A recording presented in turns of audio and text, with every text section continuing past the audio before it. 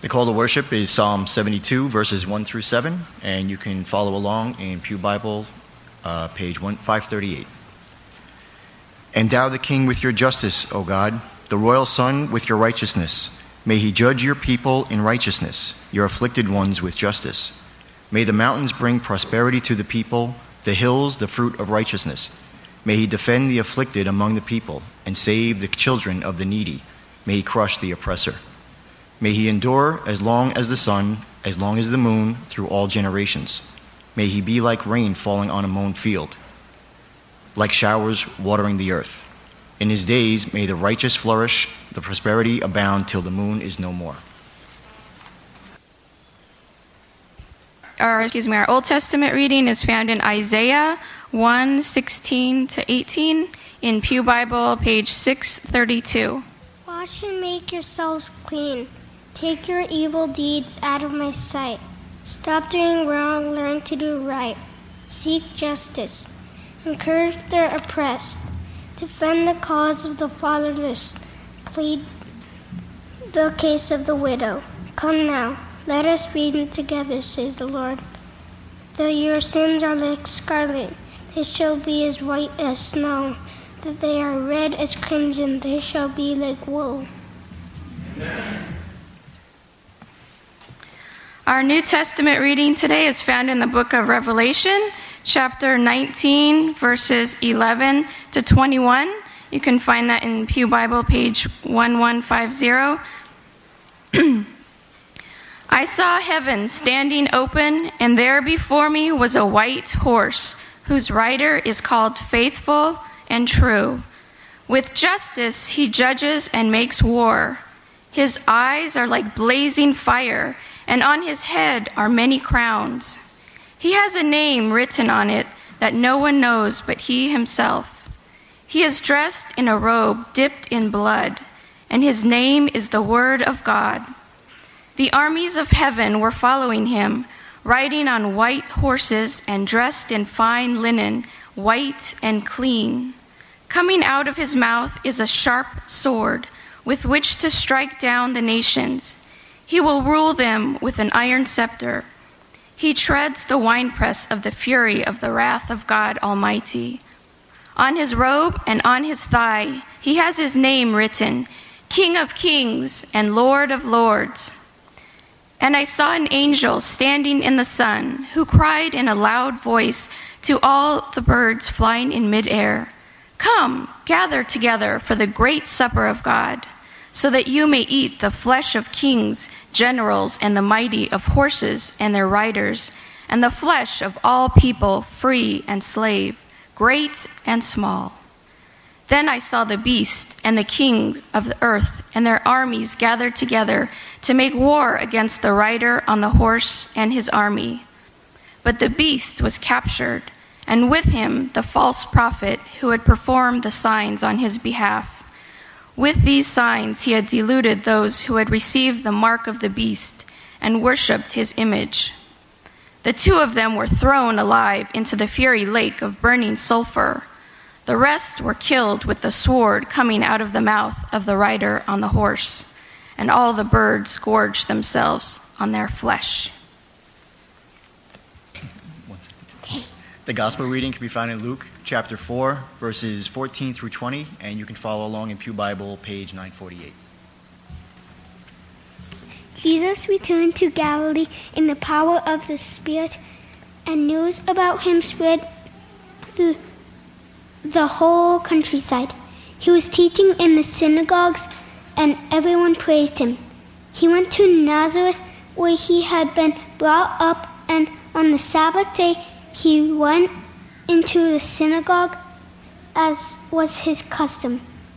He stood up to read, and the scroll of the prophet Isaiah was handed to him. Unrolling it, he found the place where it was written, The Spirit of the Lord is on me, because he has anointed me to proclaim good news to the poor.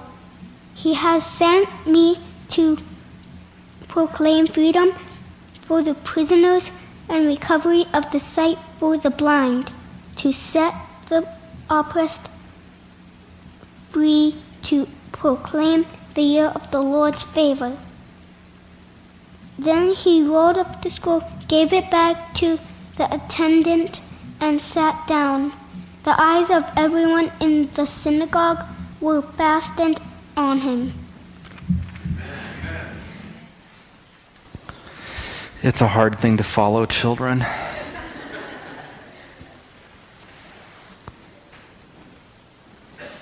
It's good to be back with you this Sabbath.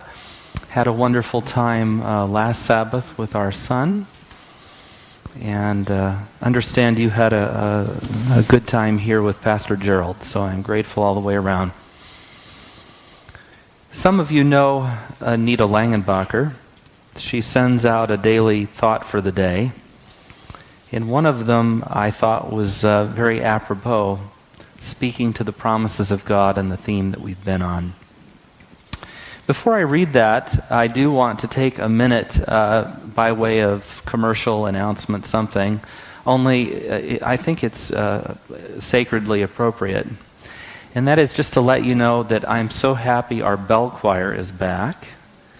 Beverly Bell moved her sons this week. They moved to a new place. So with all of that chaos, she still managed to get a group together and bless us today. So be sure and say thank you to her afterward. I also want to remind you that next week is the initiation of our choir season as well. And so if you're interested in singing or playing or joining our weekly band, don't hesitate. Let Bunny Thornburg know about choir. Let Bev Bell know about Bell Choir. And you don't have to let anybody know. If you can play an instrument, show up here on Saturday morning. We have music transposed for you, and it's just a good thing to make a joyful noise to the Lord. So thank you again for that. The thought for the day that was sent went something like this. It's a quote from A.B. Simpson's book, Streams in the Desert, and connected to Romans 4. How important it is for God to keep us focused on things that are unseen, for we are so easily snared by the things that we can see. He has to keep results that are encouraging away from us until we learn to trust Him without them. I thought that was very true for me anyway. Let us follow in the faith of Abraham, not weak in faith. He did not waver at the promise of God through unbelief, but was strengthened in the faith, giving glory to God and being fully convinced that what he had promised, he was able to perform. Hope does not disappoint. Romans 4:19-21. So I thought that was appropriate kind of quote for our theme on God's promises. He is able to perform. I think that is the key message coming out of that.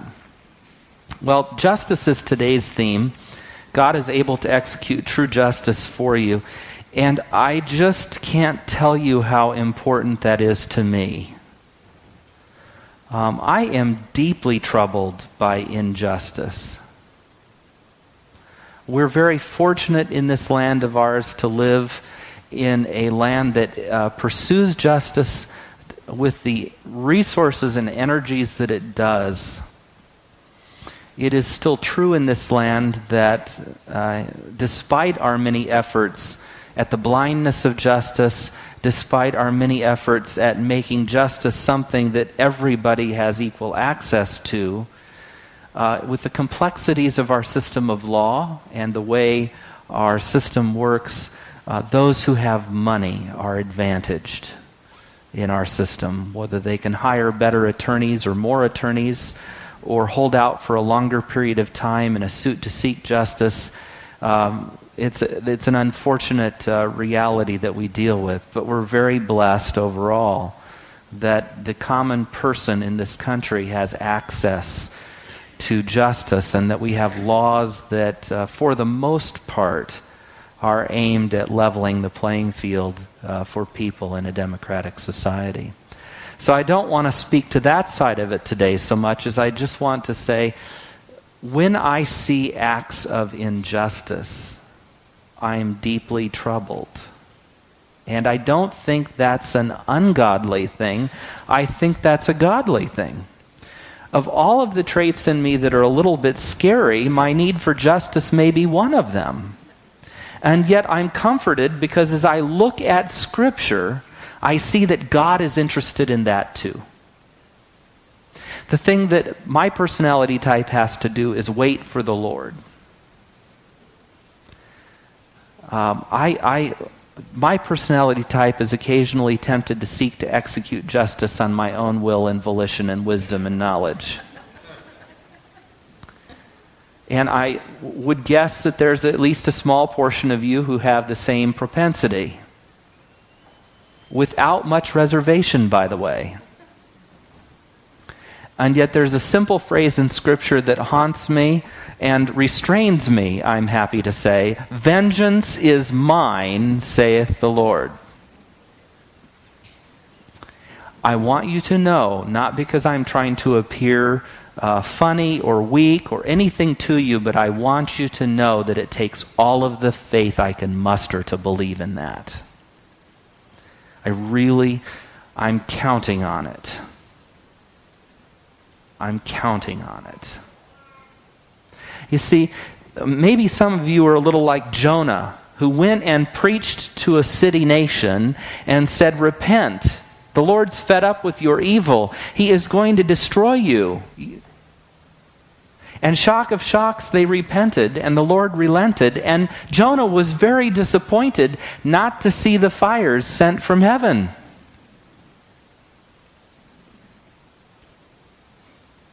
I don't want to be the person who's disappointed because the Lord is merciful.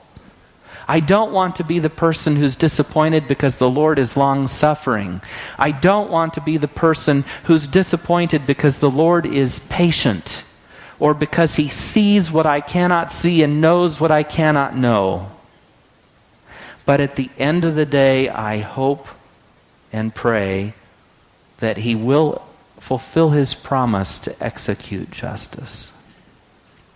So the first place we might start with that is the largest picture in which that's definitely true, according to our Scripture, according to the Word of our God, and according to the Word of everything we believe. The state of the world as we know it, and this is where Buddhism is incorrect and so forth. Buddhism, and I just threw that out, it sort of has that yin-yang, light-dark thing going where you can't have goodness without evil. That's not our paradigm. In our paradigm, we understand evil to be an abhorrent sort of abnormality, a fluke, if you will, in the universe. Something that wasn't to be, but nevertheless arose. And as evil arises and has a beginning, we're living in the midst of the struggle between good and evil, not the harmony of good and evil.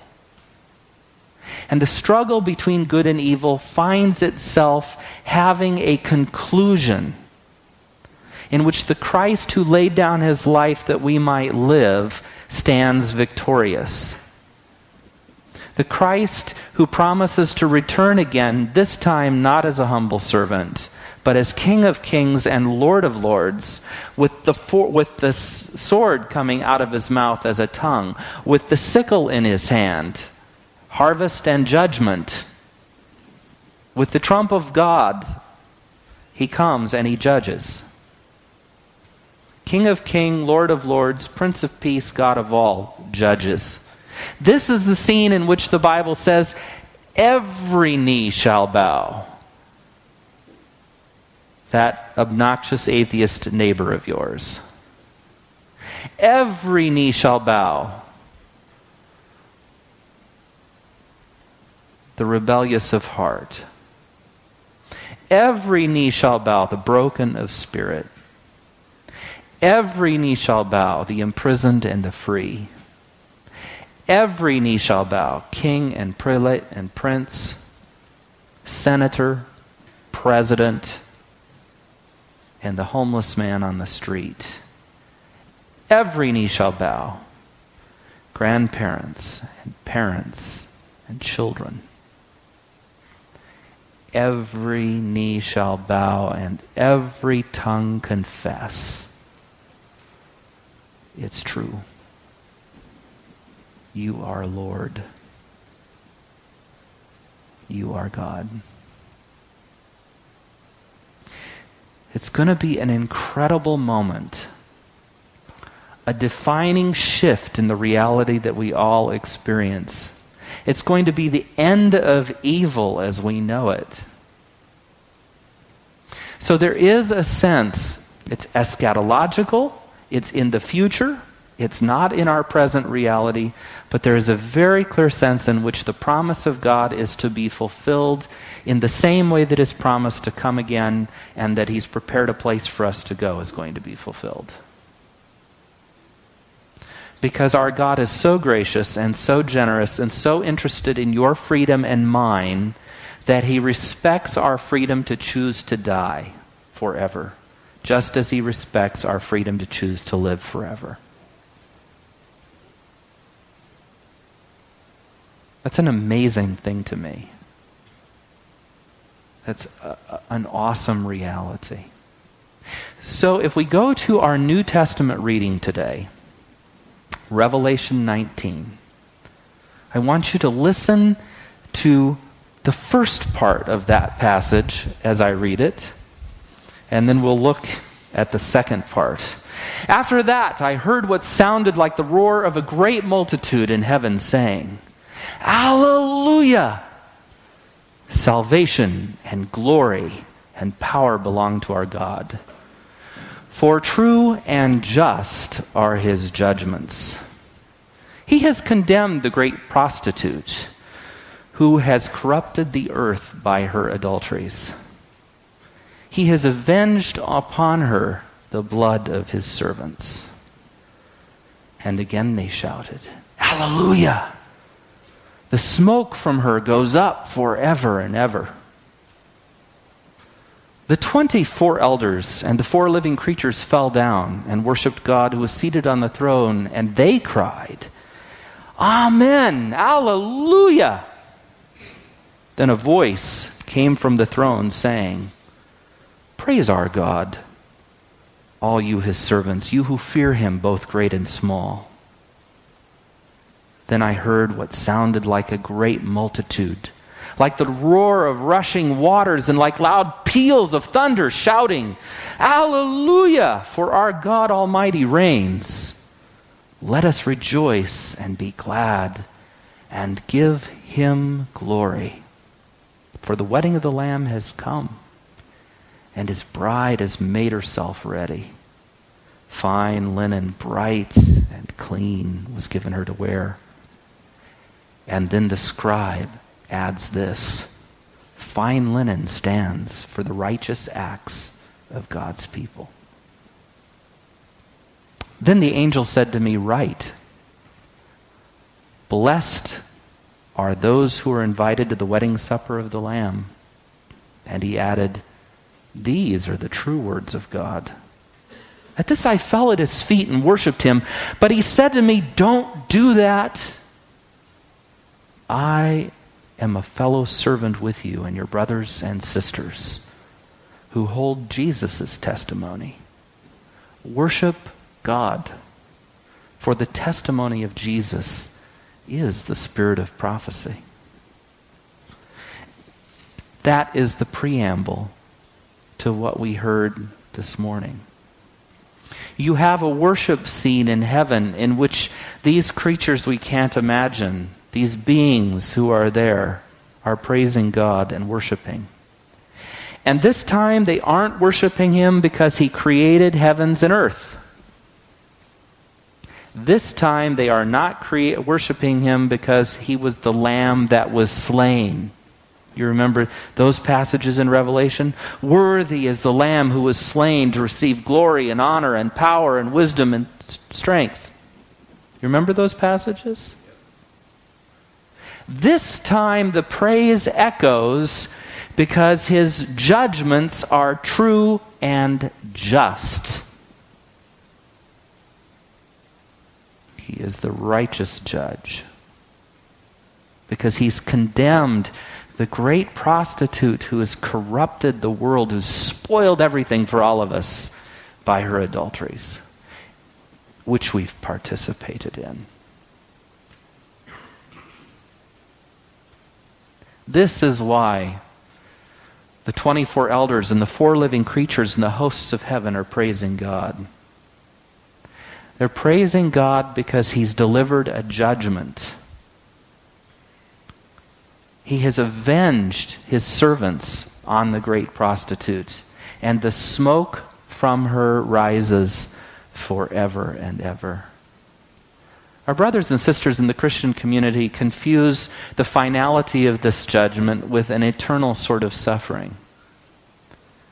And I want to just mention this because it's worthy to think about what it means to speak well of God.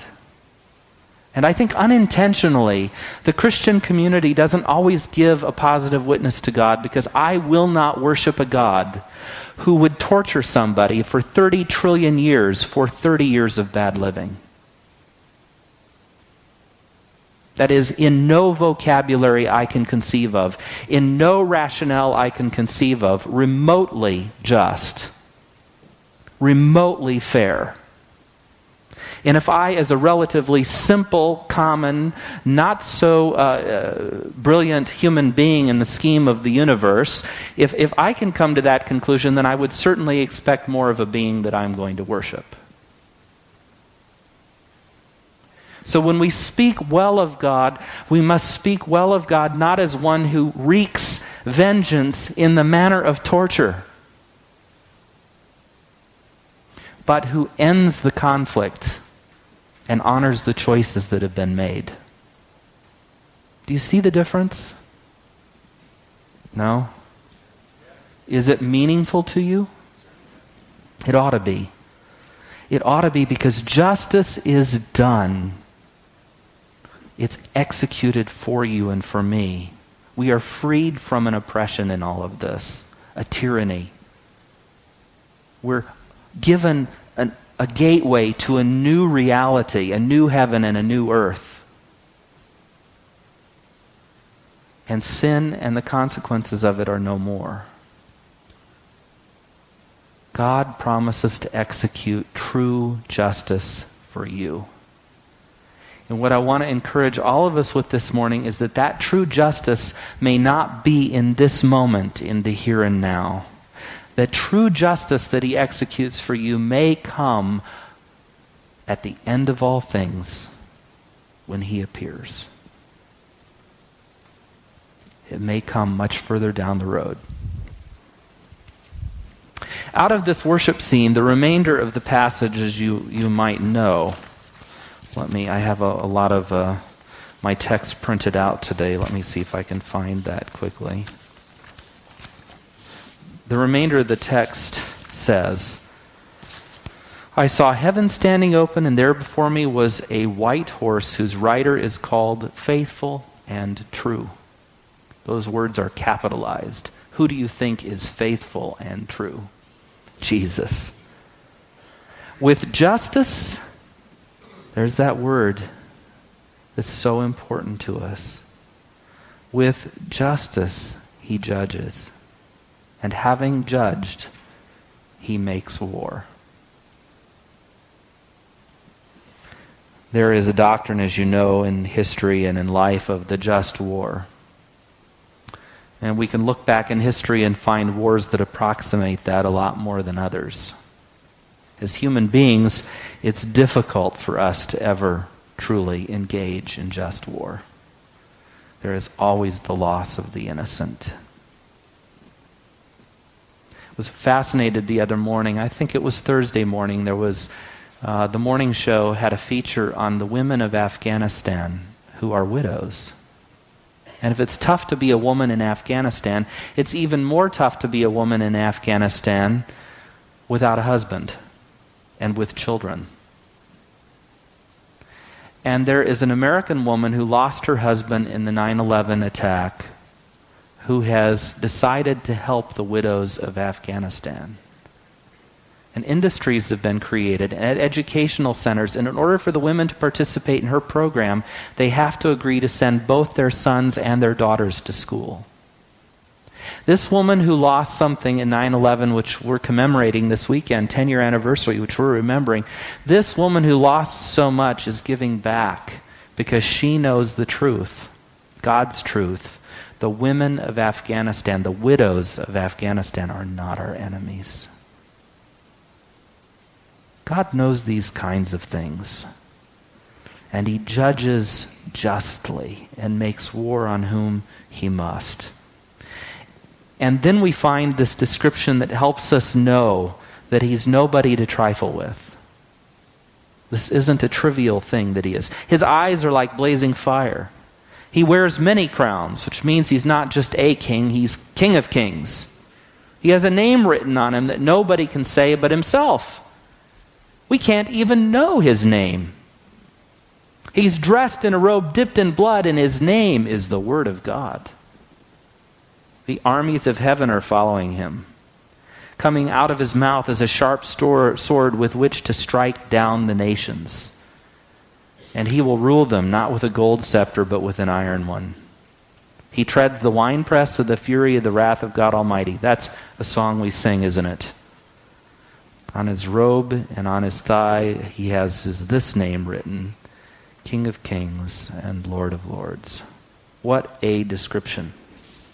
What a scene of justice. Well, that is the eschatological justice to come in the future. That is what God promises to bring for us. But there are other forms of justice that we are called to pursue. Our call to worship, written by Solomon, asks this plea: endow the king with your justice, O God, the royal son with your righteousness.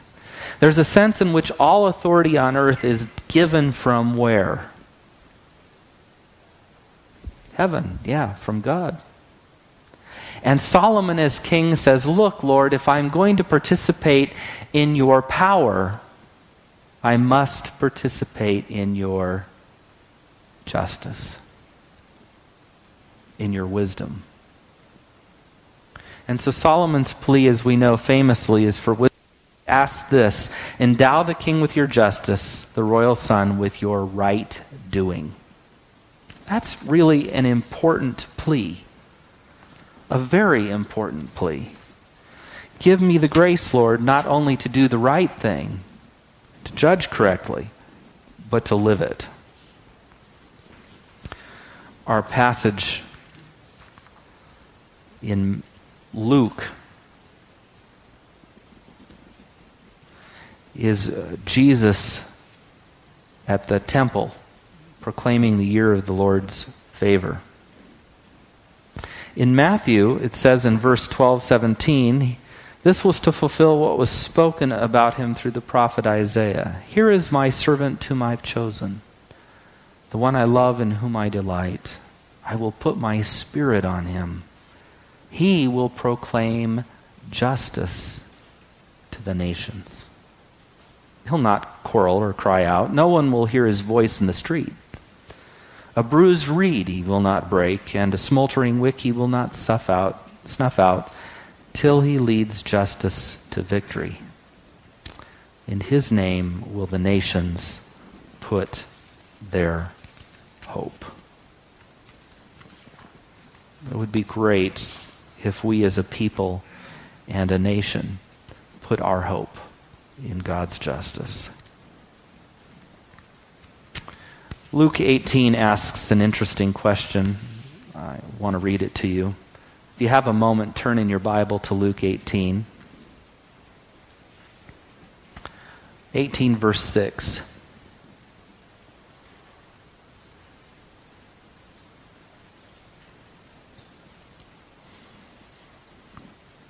We're going to read 6, but I want to give you the background where you're looking up. This is a parable Jesus told of a woman who had no means and no status and no power. But she was persistent. Any of you resemble that?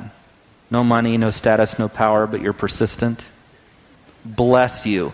Jesus told stories about you.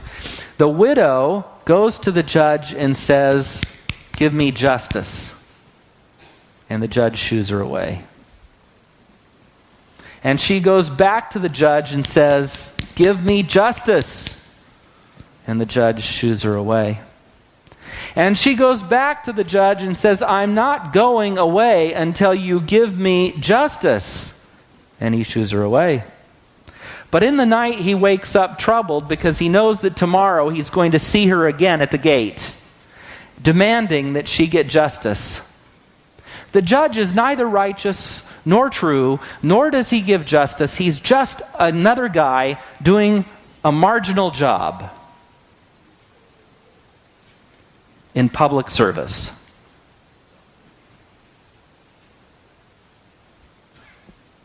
Not everybody does. Some give extraordinary service. Some give worse than marginal. Several postal employees come to mind. No. For what it's worth. She goes back to the judge, and in the night he has thought it through and said, "You know what? I better give her justice, because if I don't give this widow justice, she's just going to keep harassing me." We have a proverb, don't we? The squeaky wheel gets the grease. Jesus understood it, and he's telling the story.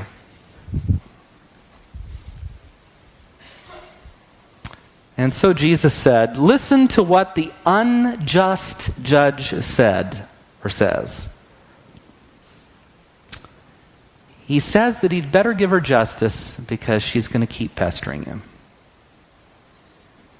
So verse 7, "And will not God bring about justice for his chosen ones who cry out to him day and night? Will he keep putting them off?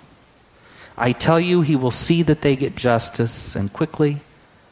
However, when the Son of Man comes, will he find faith on the earth?" What a question. And only you can answer that. Jesus is saying something very important, very clear, and very plain. If an unjust judge will give judgment in truth to the persistent who has no power, no money, no authority, why would you think for a minute that you who cry out to God day and night will not be served? Will not receive justice? Because he is not the unjust judge. He is the righteous judge. He's the judge praised because his judgments are true and just. And if the unjust judge will serve justice, how much more will God, the righteous judge, serve justice? But the question Jesus wants to ask all of us, and it's part of this thing we have to deal with when we look at his promises, is when he comes, will he find anyone with faith? In the absence of the immediate and obvious verification of God's judgment and justice, will we be able to hold on to a promise? In the absence of evidence that he is winning it all, will we be able to believe in the final outcome? I have said it. Call me faithless. I have noted that it appears at times that God is getting his royal behind kicked. That evil is winning. Have you ever felt that? Oh, you're so much better than me. I'm going to make appointments for all of you to be here, and I'm going to be there because it's obvious you're more mature than I am. I need to learn from you.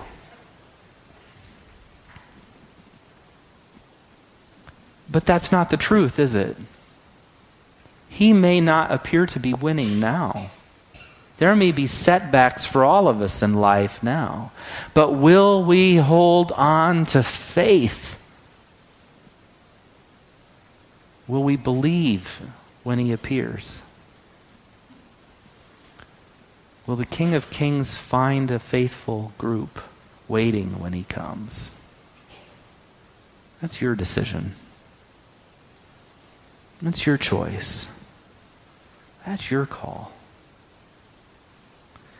I want to tell you that the Word of God gives us reason to believe God will be just now, as much as he can. As much as the system is broken, he will advocate for you. And I didn't get to this today, we're way past time, but what God has told us is we ought to pursue justice ourselves, and what that looks like in God's world is being good to the alien, the widow, the fatherless. It's taking care of the down and outers. He describes it in Matthew 25.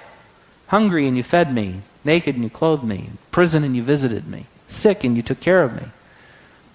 If you've done it unto the least, you've done it unto me. That is the definition of righteousness and justice. That's what he expects of us. It's what he wants to see happening when he comes. There are Adventists who would have you believe that you need to buy a parcel from Revelation Realty and live out in the middle of nowhere so that you can survive the last days. But I don't know if when the King of Kings comes and he finds you holed up somewhere, that's going to be his definition of faithful. I don't know.